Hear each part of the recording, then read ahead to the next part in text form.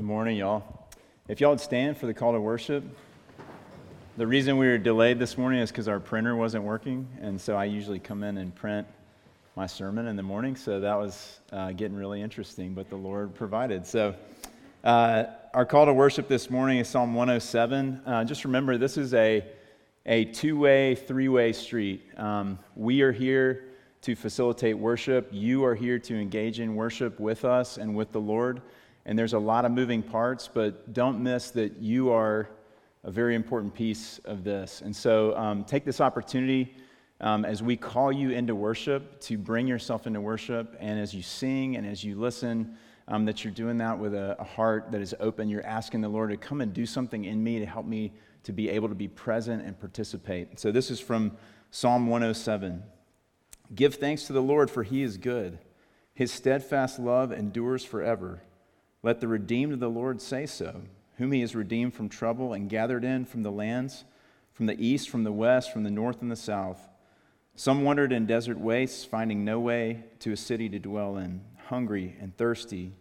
Their soul fainted within them. Then they cried to the Lord in their trouble, and he delivered them from their distress. He led them by a straight way till they reached a city to dwell in. Let them thank the Lord for his steadfast love, for his wondrous works to the children of man. For he satisfies the longing soul, and the hungry soul he fills with good things. He satisfies our soul, and he has given us a city to dwell in. So let's worship him.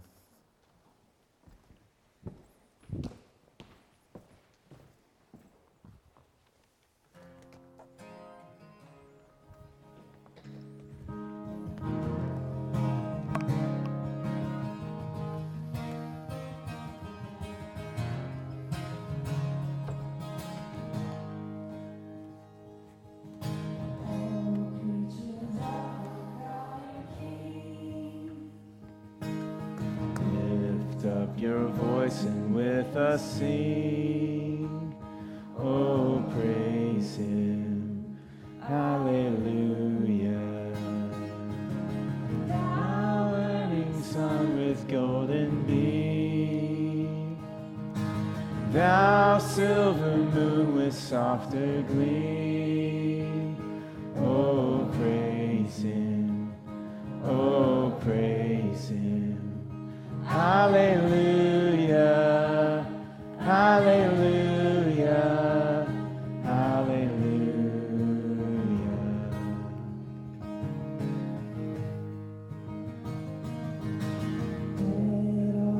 Their Creator bless,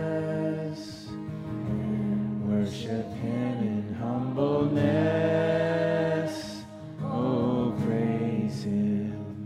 Hallelujah. Praise the Father, praise the Son, and praise the Spirit, three in one. Oh, praise him, oh, praise him. Hallelujah, hallelujah, hallelujah.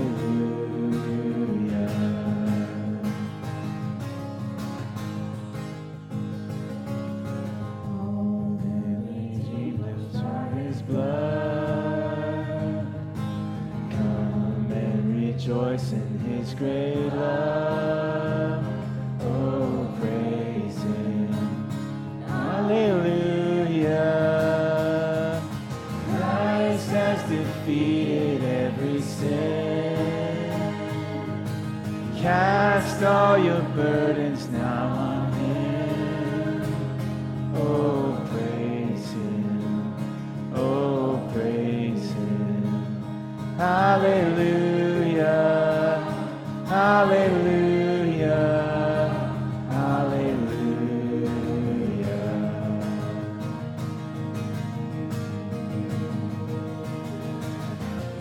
We shall return in power to reign. Heaven and earth will join to sing. Oh, praise him. Hallelujah. Who shall fall on bended knee? all creatures of our God and King. Oh, praise Him. Oh, praise Him. Hallelujah. Hallelujah. Praise the Father, praise the Son, and praise the Spirit, three in one. Oh, praise Him. Oh, praise Him. Hallelujah. Hallelujah. Hallelujah.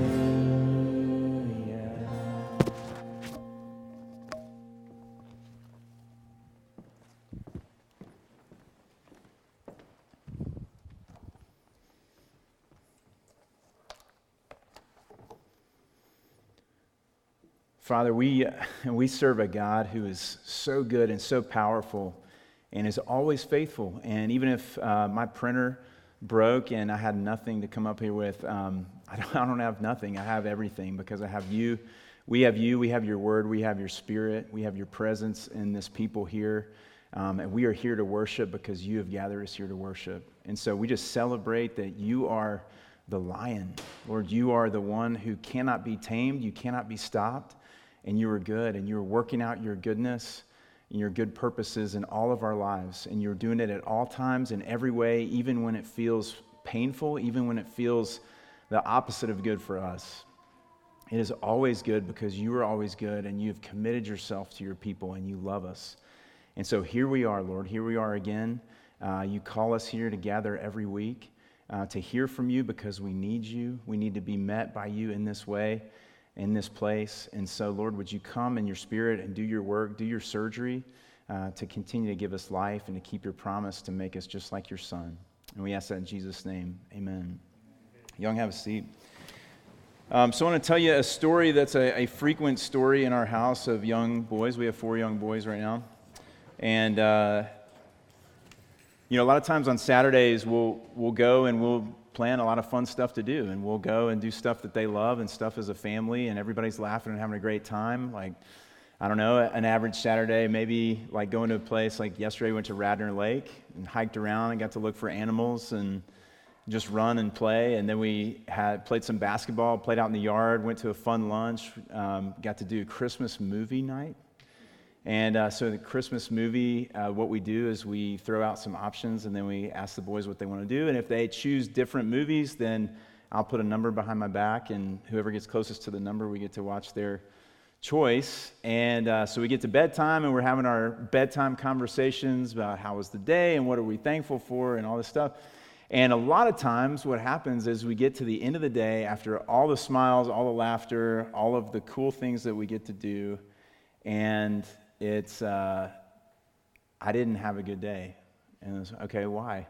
Well, because my brother got to choose what movie we watched, and so the whole day was bad. You're like, wow, okay. All of that for this moment here.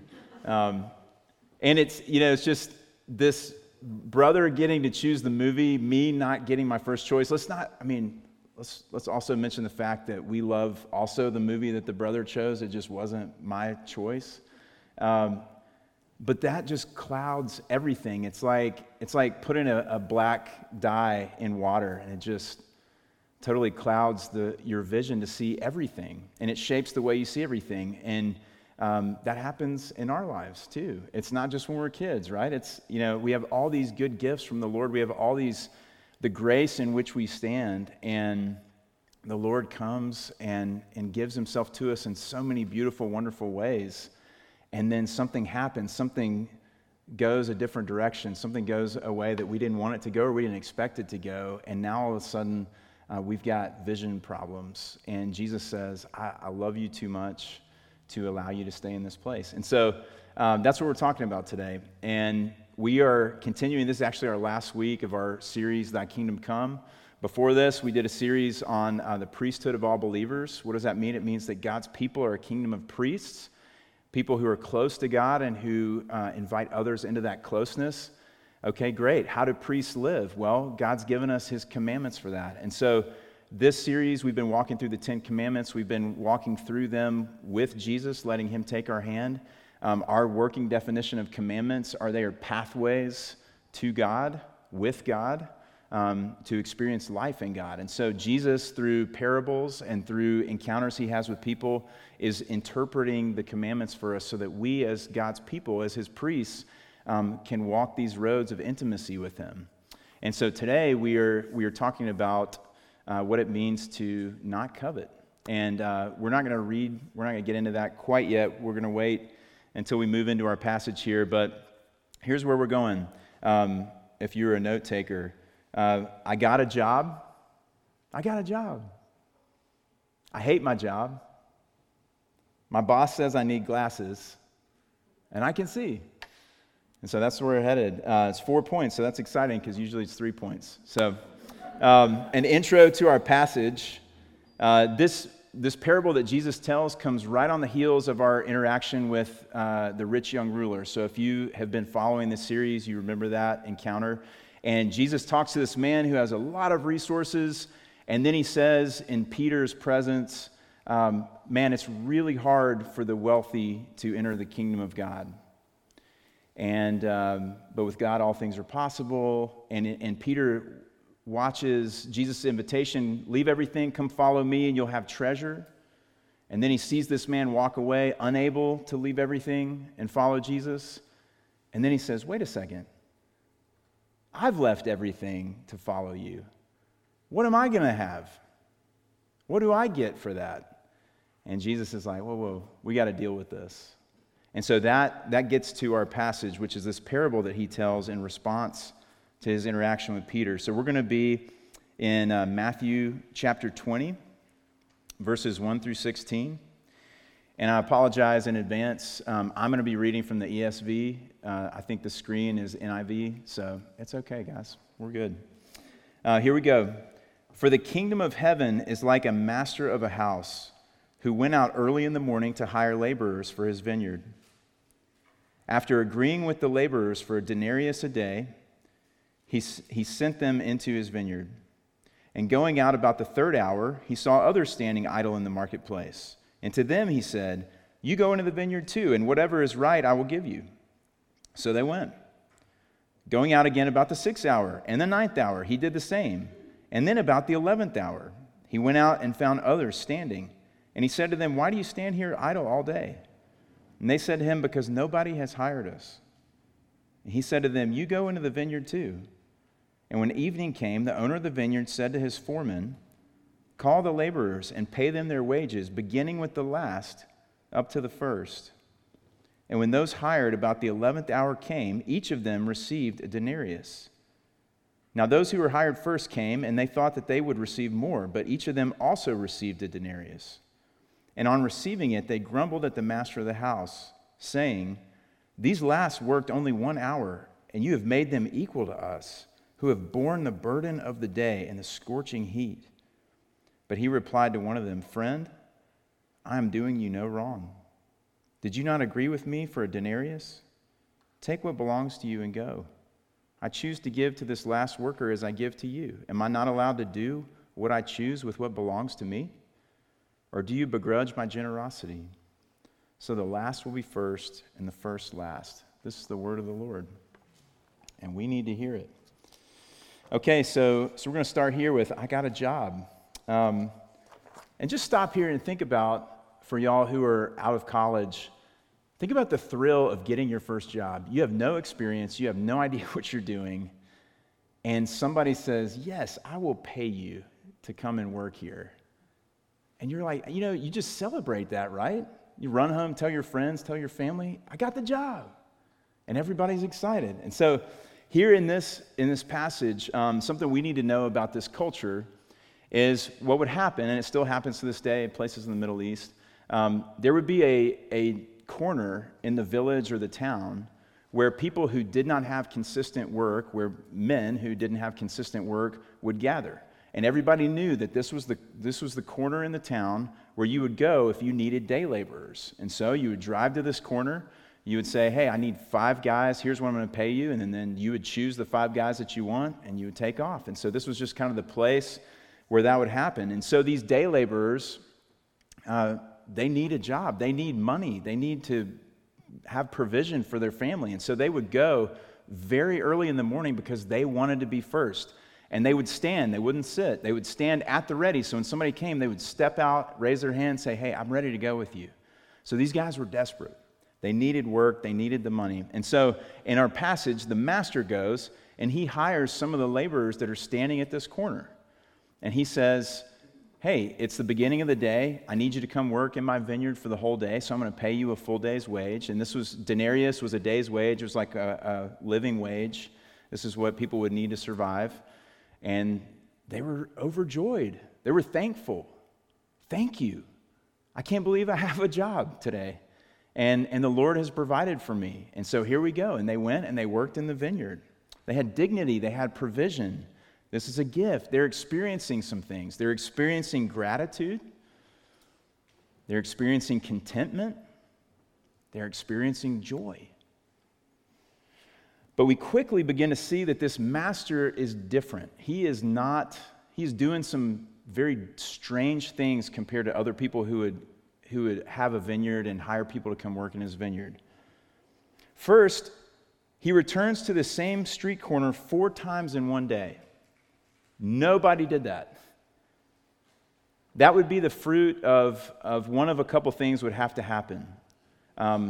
People would barely ever return once to the street corner in the same day because you know what you need. And so you go, you hire the guys that you need. So the only reason you would be coming back to that same corner in the same day was if, one, you were a total moron and you had no idea what you were doing, and you're like, oh man, I need more workers. Let's go on back and get some more.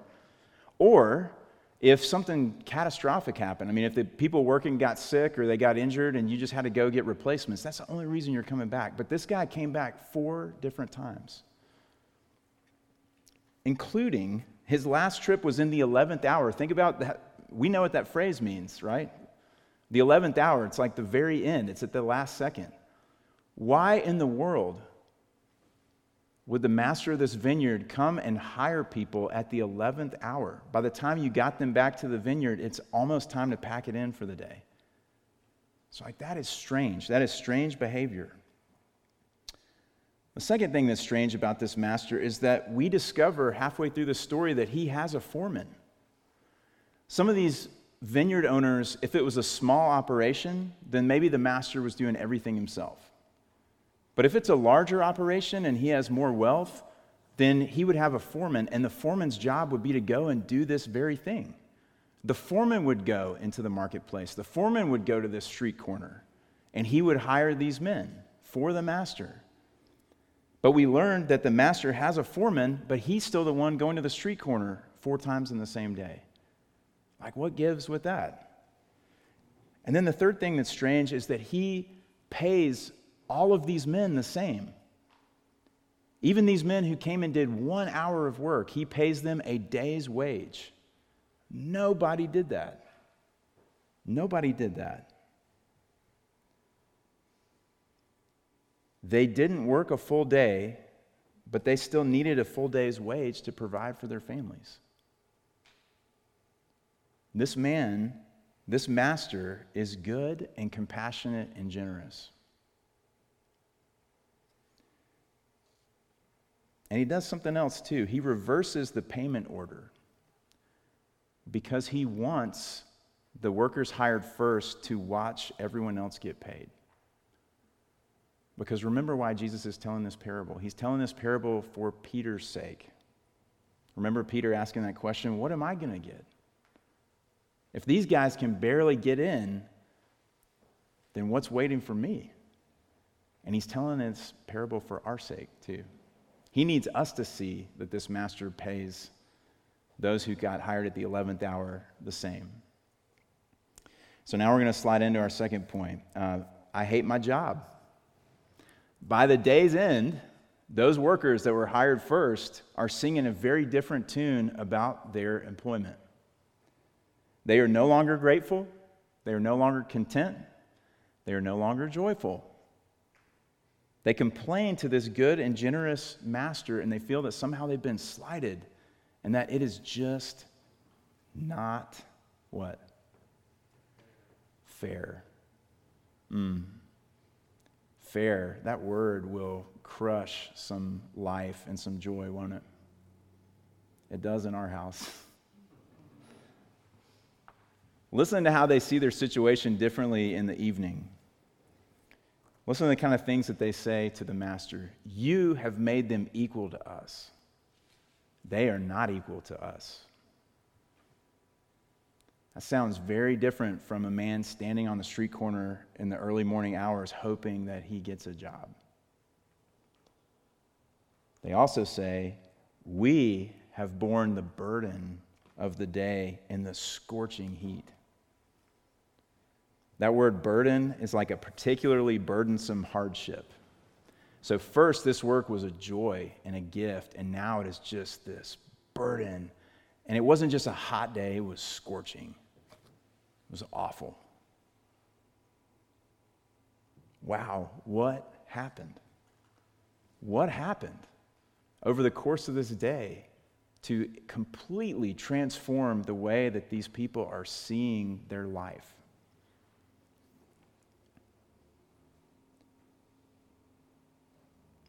It's the shift of focus from the master's relationship with them to the master's relationship with other people and my perceived relative position to these other people. Their issue is not with how the master is treating them. Their issue is with how the master is treating and extending grace to other workers in the vineyard. And now we get to our other passage, which is from Exodus 20, verse 17, the 10th commandment, and I'll read it for us. You shall not covet your neighbor's house. You shall not covet your neighbor's wife, or his male servant, or his female servant, or his ox, or his donkey, or anything that is your neighbor's. The Westminster Shorter Catechism, question 81, says this: the 10th commandment forbids all discontentment with your own estate, envying or being sorrowful at the good of your neighbor, and all inappropriate moves and affections toward anything that is his. So we need to stop here and ask the question, what do I covet? What are the things that I covet? When I look at other people's lives and I see what they have, when I see my friends' spouses or my friends' significant others, when I see the wealth that they have, the things that they're able to purchase, the vacations that they're able to go on, the clothes that they're able to wear, the lifestyle that affords them, when I see their physical appearance, that they're attractive, they're in shape, they're more desirable than I am, even their abilities, I just wish I want to be as good at this as they are. Just stop for a second and take stock of all the thoughts that you have like that throughout your day. And here's the tricky part. Most of those thoughts, because we are sharp, most of those thoughts are subliminal. We just metabolize them and they just become a part of the way that we think. We don't actively stop and think, wow, look at that person's blank. I wish I had that. No, it's much more subtle than that. But if you look at your motivations, if you look at what causes your mood to change,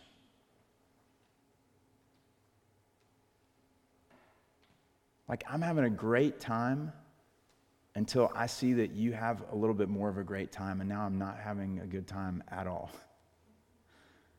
Isn't that crazy? How that works?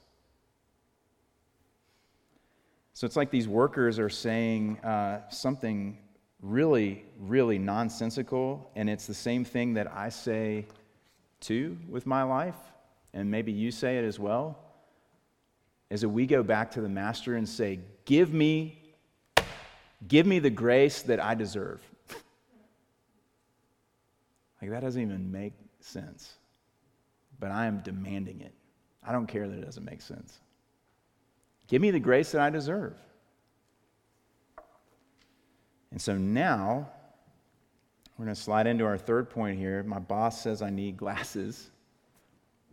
We need some help. And watch this master as he graciously, very graciously, deals with these discontented workers. He helps them see reality for their good. Listen to this. Jesus says in Matthew 6, 22 and 23, the eye is the lamp of the body. So if your eye is healthy, your whole body will be full of light. But if your eye is bad, your whole body will be full of darkness.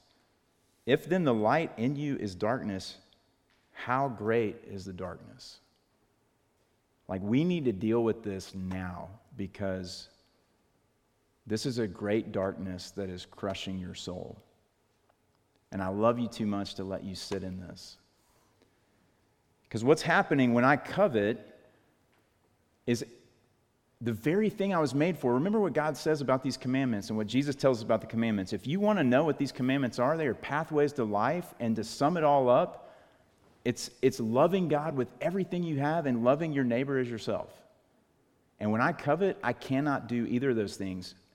AKA, I cannot do what I was made for. I cannot engage in life the way that I was created to engage in life, because when I covet, I am the ultimate authority. I decide what's right. I decide what's fair. I decide what's just. I decide what I deserve. I decide what you deserve. I decide what is owed to me. I become God. And so now contentment, joy, gratitude, all of that is impossible. All of that just goes out the window and into the trash can. Contentment, joy, and gratitude are only possible when God is God.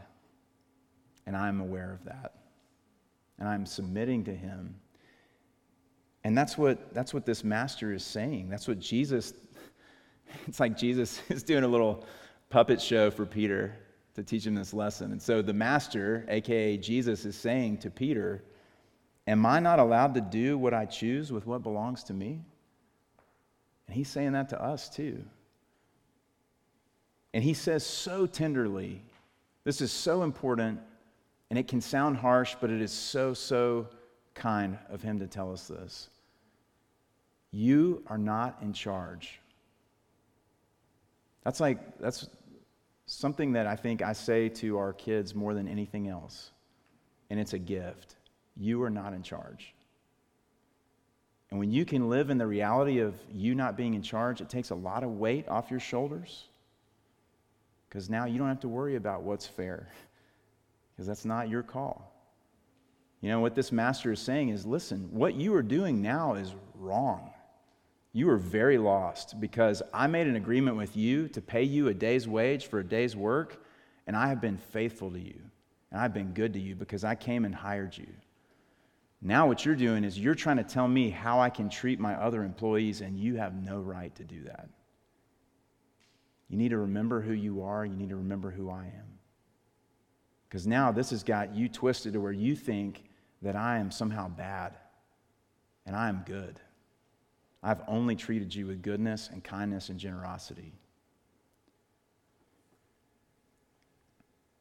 When he says, or do you begrudge my generosity, the literal translation for that is your eye bad because I'm good? Did my goodness harm you? Did my goodness make your eye bad? What we just read about, the eye is the lamp of the body? Or did my goodness just expose your blindness? And that's why I wanted you to watch me pay these other workers, because I knew that you had this problem. And I love you. I love you. That's why I'm telling you this, because this is not okay. And the gospel is this. These workers are complaining, you have made them equal to us. And what Jesus is saying to us in the gospel is, no. You are equal to them. because you are all here in the vineyard by my grace. You are all desperately in need. You are all standing on the street corner in your shame and your humiliation. And I came and hired you. I came and gave you work. I came and gave you life. I came and gave you provision. Think about this master. Why does he go back 4 different times in the same day to the street corner? Because he cares deeply about these men, that they would have what they need. He has compassion on the least of these. He keeps circling back, and when he sees that they haven't been hired by somebody else, he's like, pick them up. I'll take more.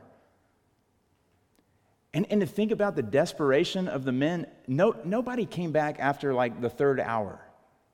So the fact that these men are still standing there shows just how desperate they are. Think about people going about their day in the marketplace, maybe even their own wives and kids, walking by and seeing them standing there with nothing, just looking like a fool. And the master's like, yeah, that's not okay with me. I care about you. And so I'm going to go back and make sure, I'm even going to take a lap at the 11th hour when it makes no sense for the productivity of my vineyard. This is more of a hassle for me. But I don't care. It's not a hassle because I care about you. And so when he sees those men standing there, he's like, get in. Come on. Let's go to work. Romans 3:23 and 24. For all have sinned and fall short of the glory of God and are justified by his grace as a gift through the redemption that is in Christ Jesus. And so now, our 4th point, I can see. What life is open to me now that I can see? When Jesus takes care of this darkness in me that is coloring the way that I see everything, what is now possible? Well, think about this. These first workers, instead of being put out, they should have rejoiced that they work for a master who goes out at the 11th hour and hires people and pays them a full day's wage, because guess what that means? It means that you always have a job. It means that if I'm first hour worker, I should be celebrating that this master lives in my town and he is always doing dumb stuff like hiring people at the 11th hour and paying them for a full day. So I am always going to be okay. I should celebrate that. I can come to this street corner anytime and get access into the vineyard. And I will always have enough. I will always have my needs met. It reminds me, as I read this, if you're familiar with the story of the prodigal son, that was also something we covered in this series. It's in Luke 15, if you want to go back and read it. But it's what the father says to the older son, who's got the same kind of problem. He says, son, you're always with me, and all that is mine is yours. If you want something, just ask for it. Because the master is sitting here saying, your needs will always be met in my vineyard. That's what the kingdom of heaven is like. Anything you need, I will take care of it. And so you know what? Just ask. Just ask. And maybe some of the things that you're asking for and he doesn't seem to be giving you, maybe that's a mercy. Maybe he says no because these things are distracting and they are keeping us from life. So I'm free. I'm free from comparison. I don't have to worry what's happening in your life because I know that I'll always have what I need. Man, think about living like that. It's like I can't even almost imagine living like that. It's just so foreign. What would happen to Instagram if we lived like that?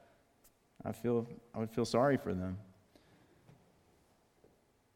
I'm free from comparison. I'm free from a life of anxiety about this orphan mentality of not having enough. Listen to what God says in Psalm 127:2. It's in vain that you rise up early and go late to rest, eating the bread of anxious toil. For he gives to his beloved sleep. You don't have to work yourself into the ground because you may not have enough. He's going to take care of you. I'm free from greed.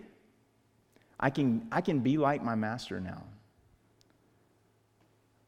He is transforming me. He's giving me a heart like his. I can go into the streets looking for people who are in need and invite them into the vineyard too.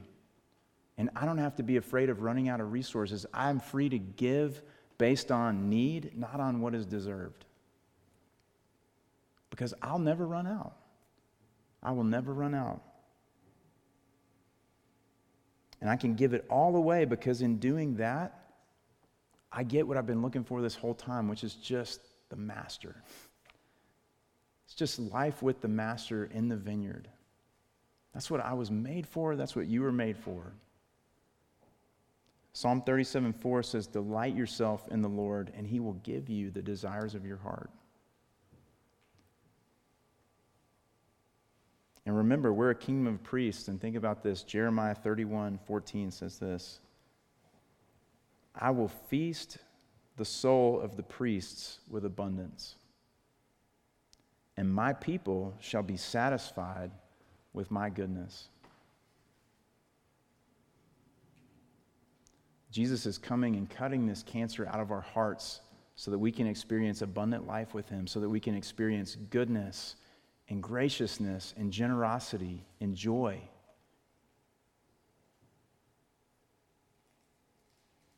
And so that we can be satisfied with his goodness forever, starting now. Father, you are a good master. You are so kind. You are so gracious. And we invite you now to come into our lives this week, even in this very moment. Come into our lives as the master in this parable and say, "Friend, let me help you see."